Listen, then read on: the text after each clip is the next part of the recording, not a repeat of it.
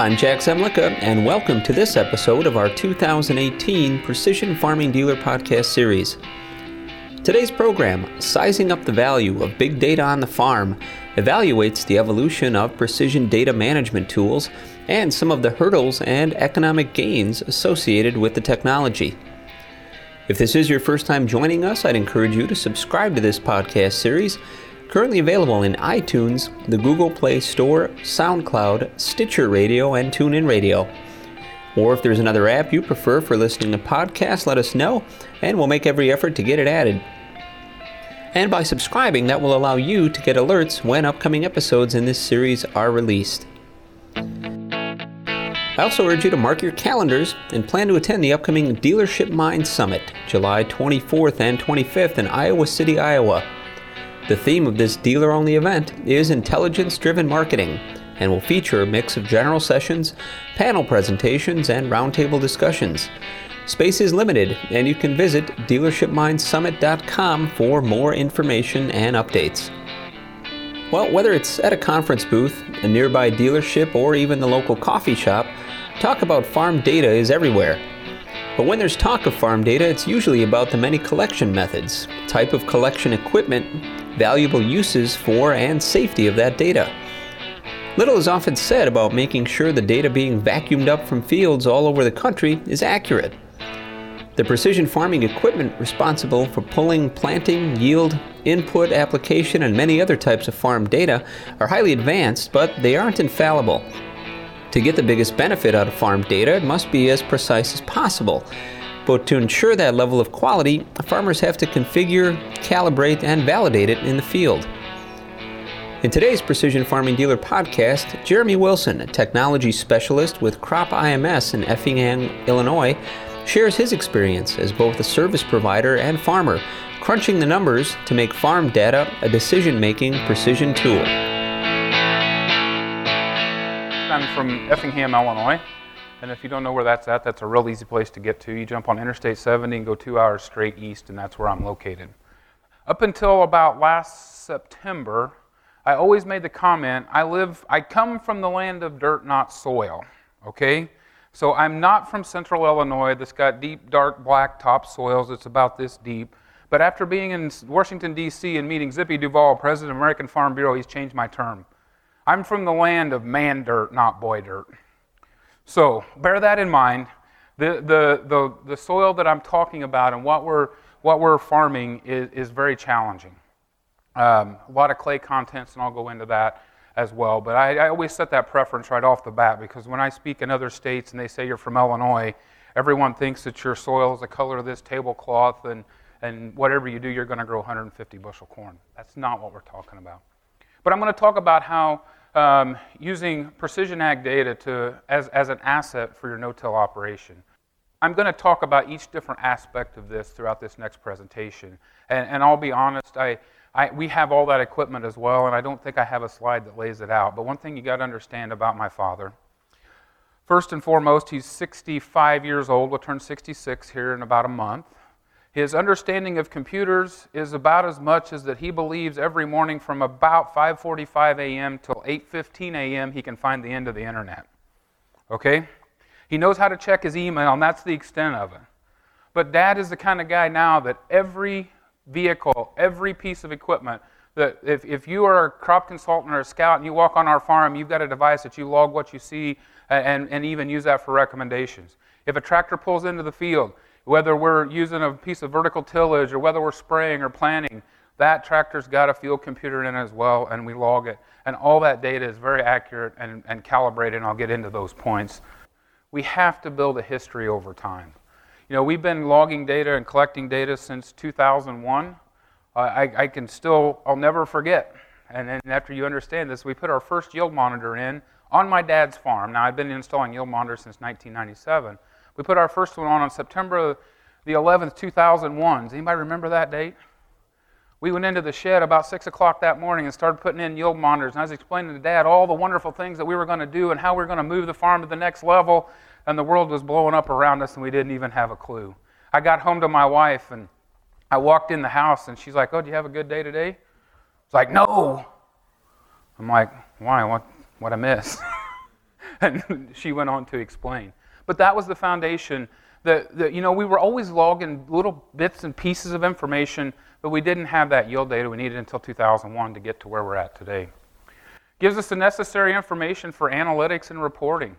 Analytics is a big deal, and so too is reporting. We all know if you're involved in the farm, you have to report to a crop insurance agent. You got to report to the FSA. If you've got situations where you got manure management plans or other things like that, you got animals on, that you have to manage that. There's all kinds of reporting that revolves around that, and that just gives us another tool to facilitate that process.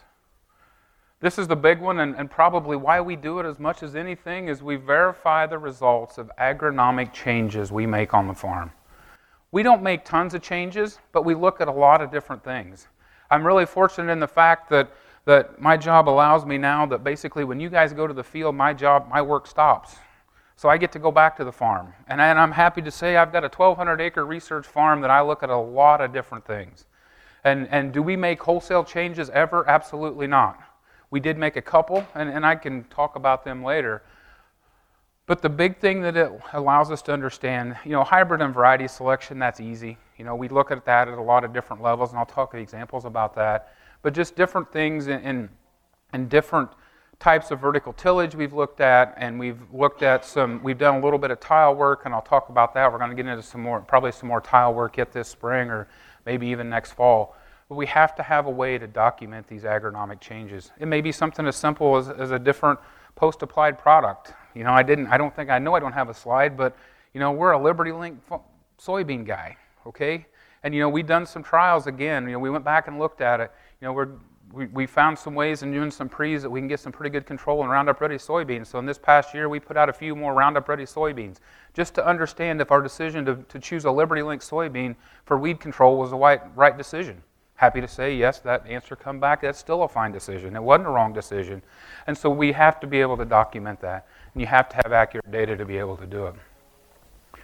I believe at the end of the day, and you guys can all laugh at me, this isn't the time that I've warned everyone you're going to throw me out of the presentation, but I deep down believe that one day the potential value of my land is going to be higher because I have documented results of the productivity of that land.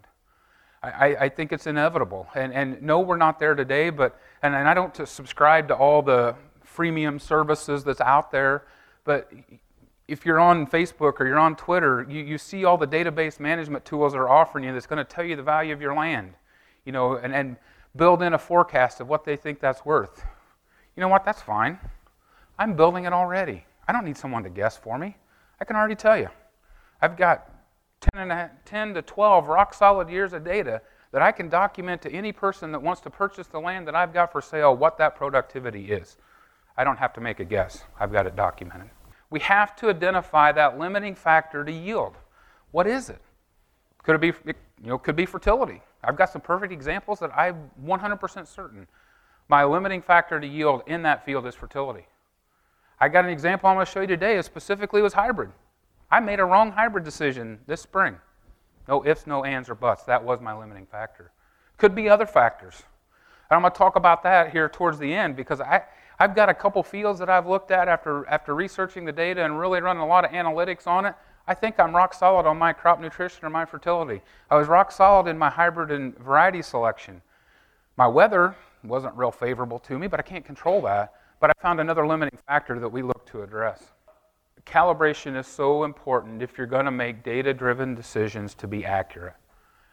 I have no way of guessing that someone sitting behind the seat of my tractor with that field computer didn't take the time he needed to calibrate that thing correctly.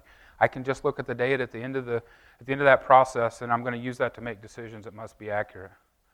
Uncalibrated data might as well be left on the field. I normally preach if you're not collecting yield data, and I don't have to say it now, but if you're not collecting calibrated yield data, you've just left the most valuable resource laying on that field that we never have a chance to pick back up. You don't get a chance to go back and recreate it. Uncalibrated data, yes, in the case of yield, we can kind of, sort of back into it, but you cannot completely recreate it. The same holds true with capture and variability. I'm not a guy. I don't care if my yield monitor says I had 314 bushels in my hopper when I went and dumped it, and I went and weighed it and I got 315. I want to capture variability. And in some cases, some crops, the two go hand in hand. But I work really hard, especially in yield and capturing variability, because I need to find variations out in that field that I may need to address. And as you'll see at the end, I talk about how that plays into that. I probably should have put this in all caps, but all operators must understand the importance of calibration. So now maybe none of you have hired hands that work for you, or maybe you're not maybe you don't have a parent that's working for you. And I tell the story of Bob, and I can't disclose Bob's full name because I got someone in the crowd that'll know Bob. But Bob's my poster child of that person that you have to really train and understand how to calibrate data. Bob's that guy that knows how to climb in the seat, he knows how to put it in gear, he knows how to put that piece of equipment and gauge it, whatever it may be. But it's clueless on the value of the data that we're going to capture, and it's clueless the importance of calibrating it. So it's important that all people within your operation understand what you're doing with this information that they're collecting, and that they have as much commitment to that as what they do to that drive wheel on your planner or your hydraulic drive on your planner. It's just as important. So when should you calibrate? If I'm going to tell you it's the underutilized tool, I got to talk about when you do it. Without a doubt, we calibrate every start of every season. I know that we may have calibrated last spring or last fall and we think it's right, but that doesn't matter to me. I double check all that. Yes, I'm that guy standing behind the planter when it really probably should be running with my pocket knife digging up the trench to make sure that I'm really dropping 31,000 seeds or 33,000 seeds, whatever the case may be. And I want to document that because I'm going to run analytics to look at how hybrids responded to different populations. We're not doing a ton of work in variable rate seeding yet today because I can't convince my father to buy me a twin hybrid planter. There's one or two of them on the market today, and the first time I can convince him to buy me a 2 hybrid planter, I'm going to run variable rate seeding on every single field, and I can show you the maps on how I'm going to drive it and set those populations. Because today I can't find a corn hybrid that is built to handle an 18 to 24,000 population at the same time I want to push it to a 36 to 38. And I have to have 2 different seeds if I'm going to pull that off. But I still look at how hybrids responded to a smaller range in populations that may be something like a 28 to 34,000. Have I learned a lot from that? Maybe not a lot, but I have understood that I have a hybrid or two in my lineup that if I'm going to error in a population, I want to error at 32,000, not 34, 36,000. So those are all very important. We also ask for everyone that sits behind the seat of our equipment, if you see something out of the ordinary, call us. And what's out of the ordinary? That's wide open. You know, in the case of planting, if you see a swing of 3,000 on that planter, give me a call. If you don't know how to do it or don't know what it takes to make sure you got it right, pick up the phone and give us a call, because I'm going to use that somewhere down the line. Extreme changes in crop or planting conditions. This is probably the change in crop conditions. It probably relates a little bit more to yield than what it does in planting or other applications. But if we see any dramatic changes, let's double check it. And clearly, when you change crops, redo a calibration. I know that that's all common sense stuff, but I'll tell you, as I work with Crop IMS as growers that have data and we begin to process that, it just blows my mind how many times we have the most beautiful corn data you have ever seen in a million years, and we get to soybeans and it's the biggest pile of junk you've ever seen. And it's just from the fact that, well, we calibrated it for corn. What's the matter? I'm just planting soybeans. It makes a big difference. And so being able to document that's important. Residue changes, I do throw that one out there, and that really only comes in if you're using some of the systems that you might be collecting, like downforce and some of the other things. I've not seen huge changes in needing to do a lot of recalibration as it relates to residue, but there are enough examples that I do throw it out there. Long and short, you can forget everything else that I talk about today. I just want you to understand, I believe data that we collect through precision and guiding that in our decisions in your farming operation is more than a binder filler. So let's talk about how I use data and why it's not a binder filler for me. So this is just kind of I'm going to just give you an overview so you understand as I talk about how we're using technology and the importance of calibration. So we grid soil sample every 4 years. Yield data is used for upcoming fertilizer applications in every case. The one anomaly to that would be wheat. I didn't tell what I plant, but I'm in a corn, soybeans, and recreational wheat rotation. And we have recreational wheat to grow straw for our recreational cattle. So in the case of wheat, we don't necessarily always use yield in those. We occasionally, if we have an extremely good wheat year, we might go throw some potash out there ahead of some double crop soybeans if we had a really good soybean yield prior to the wheat being planted. Majority of our wheat goes on soybean stubble and then back to double crops. Not very many acres, we're talking maybe 100, 125 a year. We use advanced planter monitoring data for reporting and analytics. We do a lot of work in elevation for water, of the elevation layer for water management, pulling that primarily from planting data or harvest data. Planting data is a little better because the harvest data we have the issue with the weight, gaining on the hopper and tires squishing and such like. All of our crop protection applications are recorded for reporting purposes. God forbid we ever get the call to get an audit of our chemical records. By golly, we got it, and hope that day never comes. If tillage is needed, which we do very little, we log all of that for analytics. We do run some vertical tillage. We've had some issues with ruts that we've had to fix, and I didn't incorporate it in here, but I got some really interesting data where we had to disc some ruts from a sprayer application, believe it or not. We had a wet spring trying to cover some LibertyLink soybeans and left some ridiculous ruts we had to fix. It's amazing some of the results that show in that data. We track all of our cover crop plantings for analytics as well. Probably 2/3 to 3/4 of all of our farms get cover crops. There's a lot of different combinations. We use that for analytics. Last but not least, all scouting data is collected to develop application recommendations.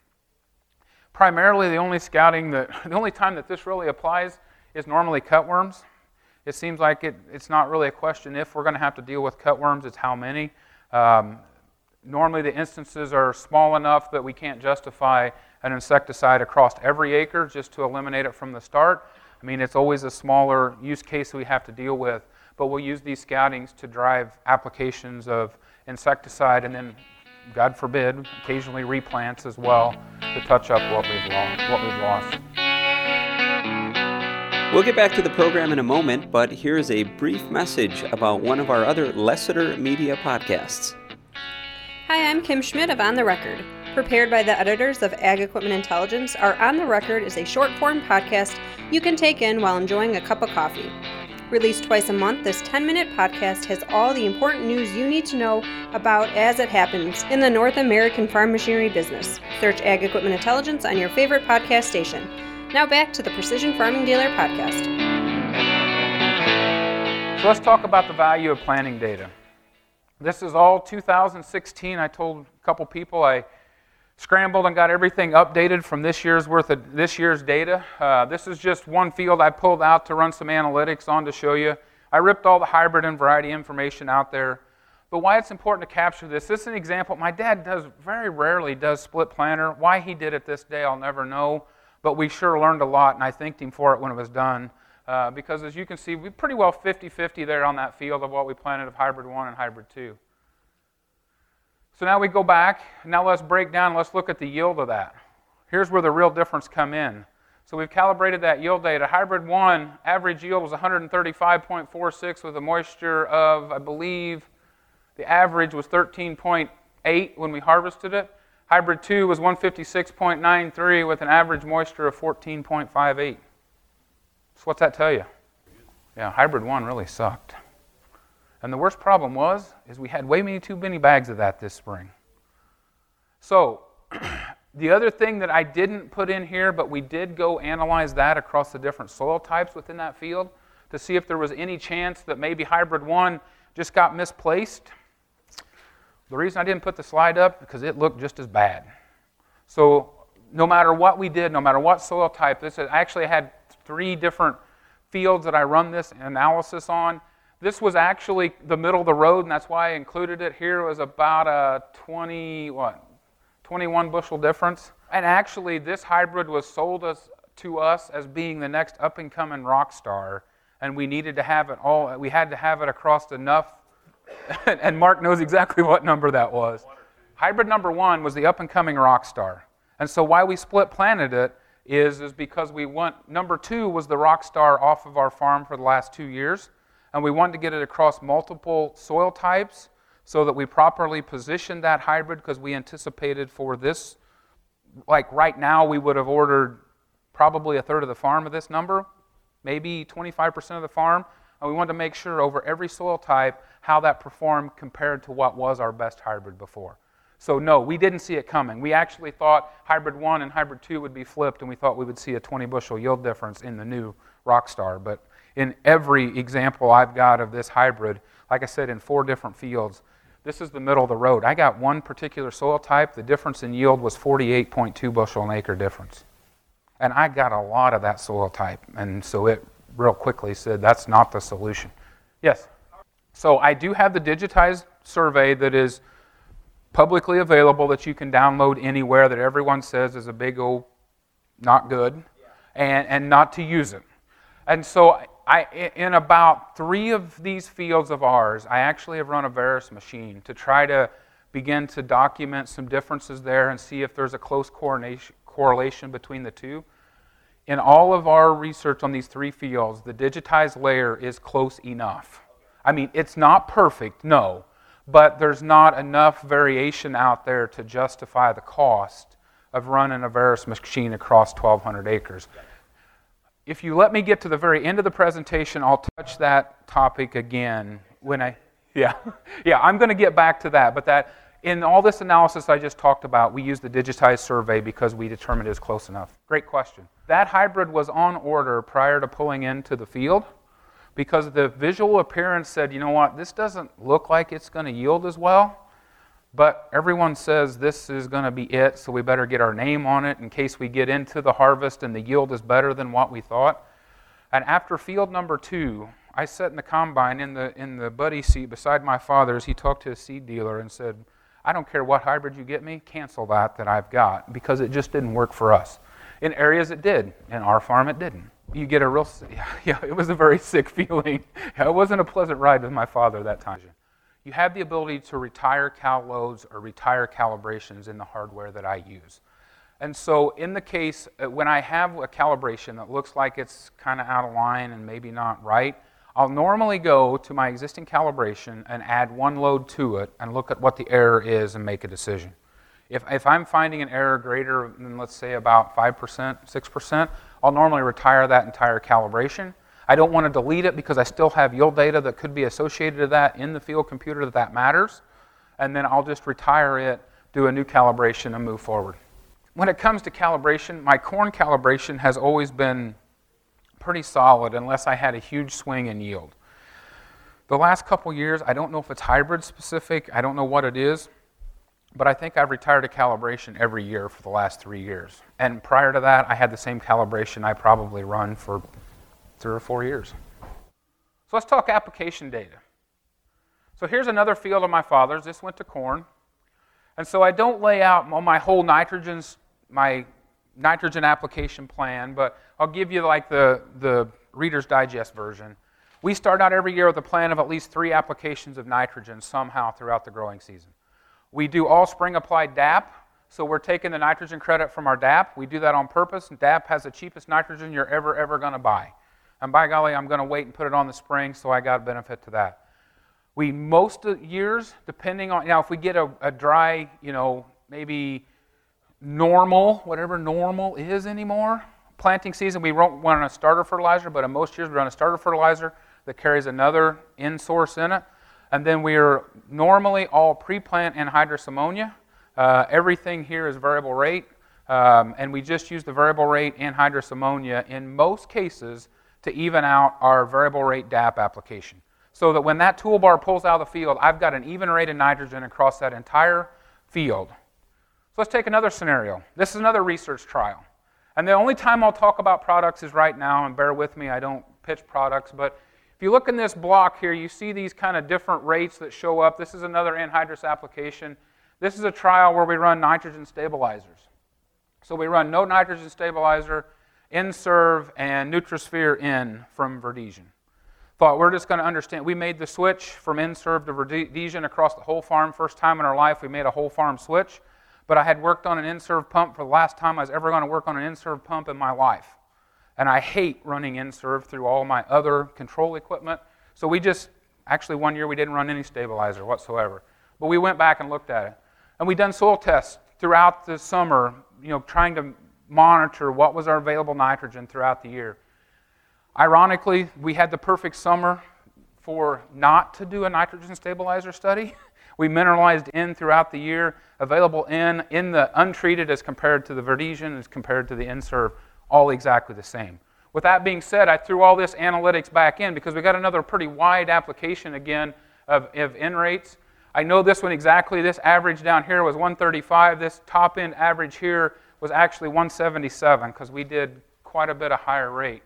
Ironically, now we did step it up a little bit more because we flat rated DAP on this field and only put on 100 units of DAP, and so that's why you see this bar is a little higher because we didn't have as much nitrogen out there from that first DAP application.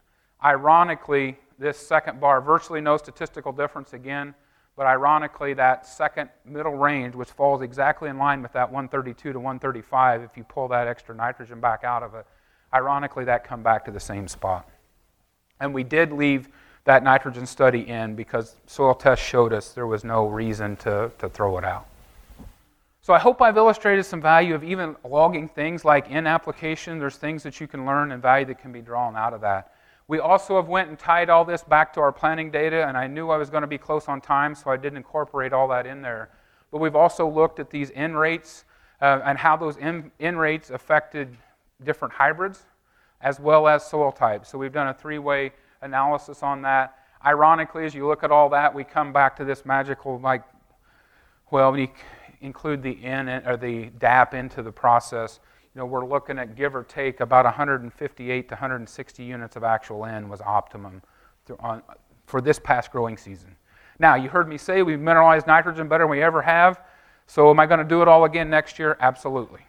Because I think I had more available N this year than I've ever had. And so is that going to still be my optimum as I move into the next year? There was one hybrid on our farm that responded the best at the very highest N rate, and that hybrid's trait was known as a racehorse-ish hybrid with a very fixed ear. And why that happened, I don't know. I wouldn't have expected that. I would have expected a more flexible ear style to maybe benefit from that. So now I told you I was going to make a comment, and if you want to throw me out, I'll take it. I'm close enough to my end now. I think I can say it. So if you look at this map, and see this field that lays over here. This is another 87 acres we farm right beside it. So we've done this same type of analytics across all of that. Nowhere in this mix did I see that I had a fertility issue. I know I've got a water issue, but I can manage the surface water better in it. I looked at hybrid. I looked at a lot of different things. And this field had been no-tilled since 1988. But we just made the decision this fall. We just pulled a ripper through that field. Because I took a soil petrometer, and I could not get that petrometer past 9 inches down. So I couldn't find another limiting factor. We'd run cover crops on it for 3 years. Everything I was showing had another limiting factor besides yield. Now, what did I lose? We don't know yet. What was my yield doing on this field? Dropping quickly. So we had a combination, and this is all driven because of the spring conditions we had had. We had to have been on that field when it's too wet the last 2 out of the last 3 years. So we knew we had compaction issues. We wasn't getting it broken up, through using cover crops and other things, and we just was getting no water movement through that field. Every time we got an inch of rain, this thing was covered with water. Am I going to fix it? I don't know. Did I make the wrong decision? I don't know. The only reason my dad agreed to do it, and the guy walked in that knows my dad, and he'll tell the story, I told him on it now, is he says, at the end of the day, for what I bought that thing for, I can get over 2/3 of it back in scrap. So if we made the wrong decision, we're out. And so we've coupled with the fact that this landowner has just come to us now and wants to tile it. So it's probably a good thing all in all. We're probably likely this field may get tile. I don't think we'll get it in this spring. We'll probably have to do it next fall.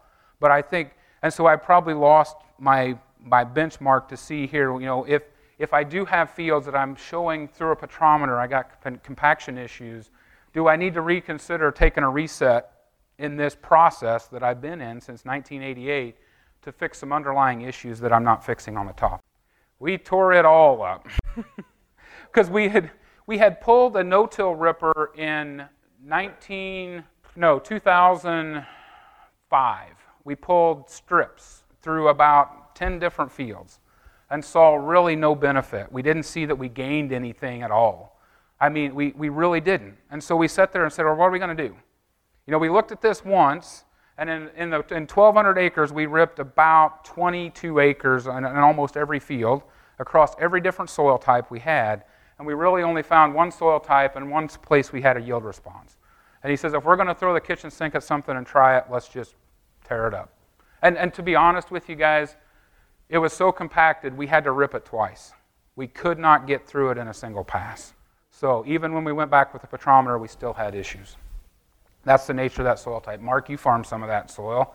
You know what it's like. I mean, you get, everyone says you get 1 hour a day to farm it, and that's when you're at lunch. This is different. You get 3 hours a day, and it takes you 4 hours to really get it done. So you can get part of it done when you're supposed to. And we don't know.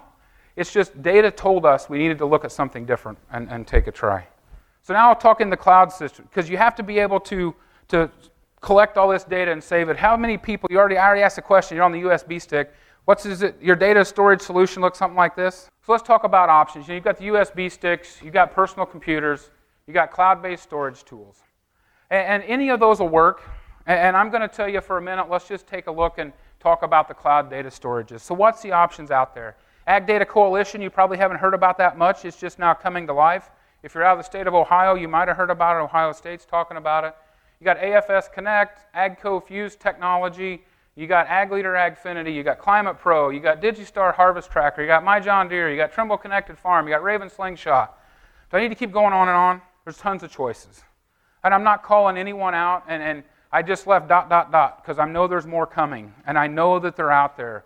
So let's just talk about, if we're not going to pick one that's the answer, let's just talk about why we need it and what we should consider.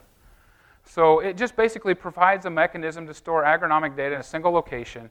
It allows you the ability to catalog your farm data, and cataloging can be a big, important deal. I've talked about all this analytics, and I wanted 6 years worth of data, and I choose to pick a new software.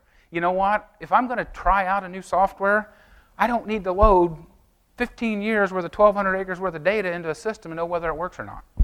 More importantly, if one of these new cloud database solutions, whichever one you want to pick, thinks they're going to save the world because of the answers they can bring, I don't want to give them my whole set of farm data. I'll just give them what they want. So let's just catalog it. These systems allow us to share data to their trusted service provider. I'm not going to lie. I work with an input crop supplier that does all my fertility recommendations. I have to get them all my yield data.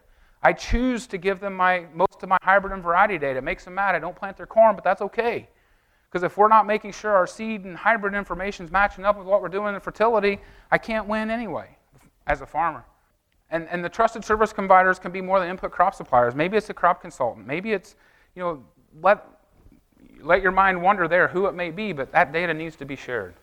So when we're going to do it, and you're going to dive into this, what do we need to think about?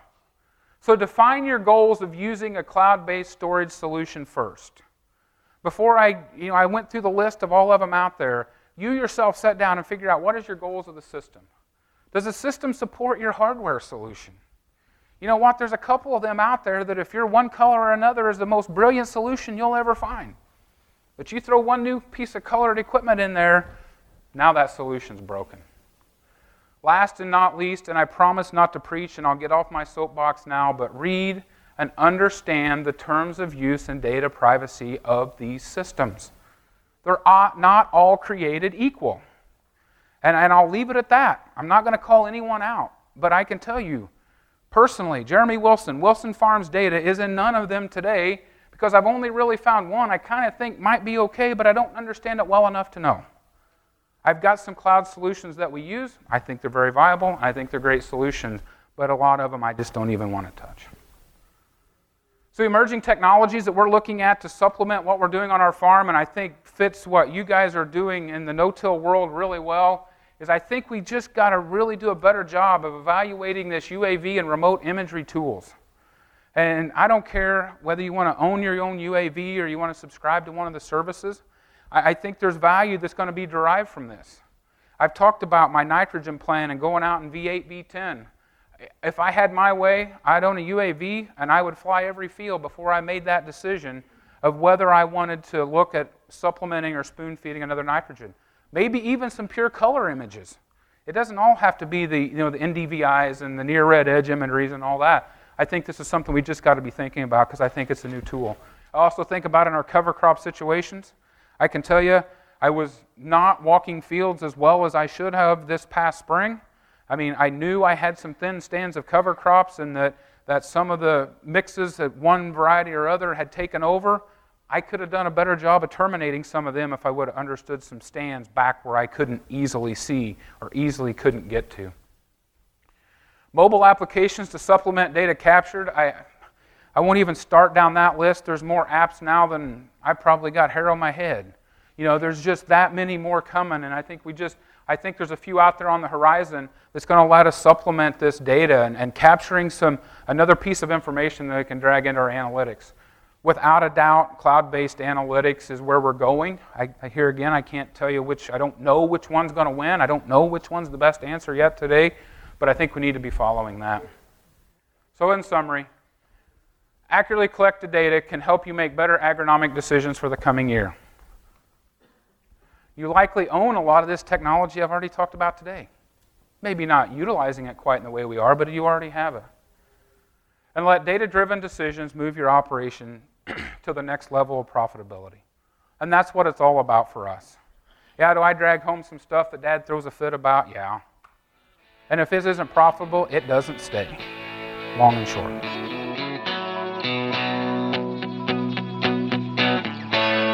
Well, thank you, Jeremy, for providing some context and considerations for data management tools on the market today, along with real-world examples from your farming operation.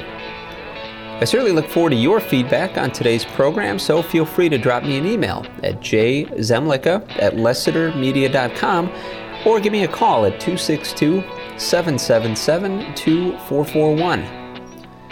And if you haven't done so already, you can subscribe to this podcast series in iTunes or the Google Play Store to get an alert when future episodes are released.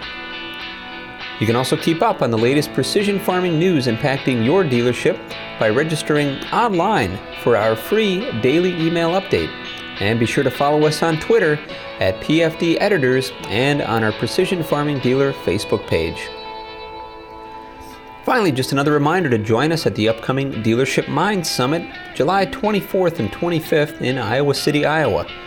The theme of this dealer-only event is intelligence-driven marketing and will feature a mix of general sessions, panel presentations, and roundtable discussions. Space is limited, and you can visit dealershipmindsummit.com for more information and speaker updates. Well, I hope that you'll join us again on May 9th for the next episode in our 2018 podcast series, and look for continuing coverage from our third Precision Farming Dealer Summit throughout the remainder of the year. For Jeremy Wilson and our entire staff here with Precision Farming Dealer, I'm Jack Zemlicka. Thanks for listening.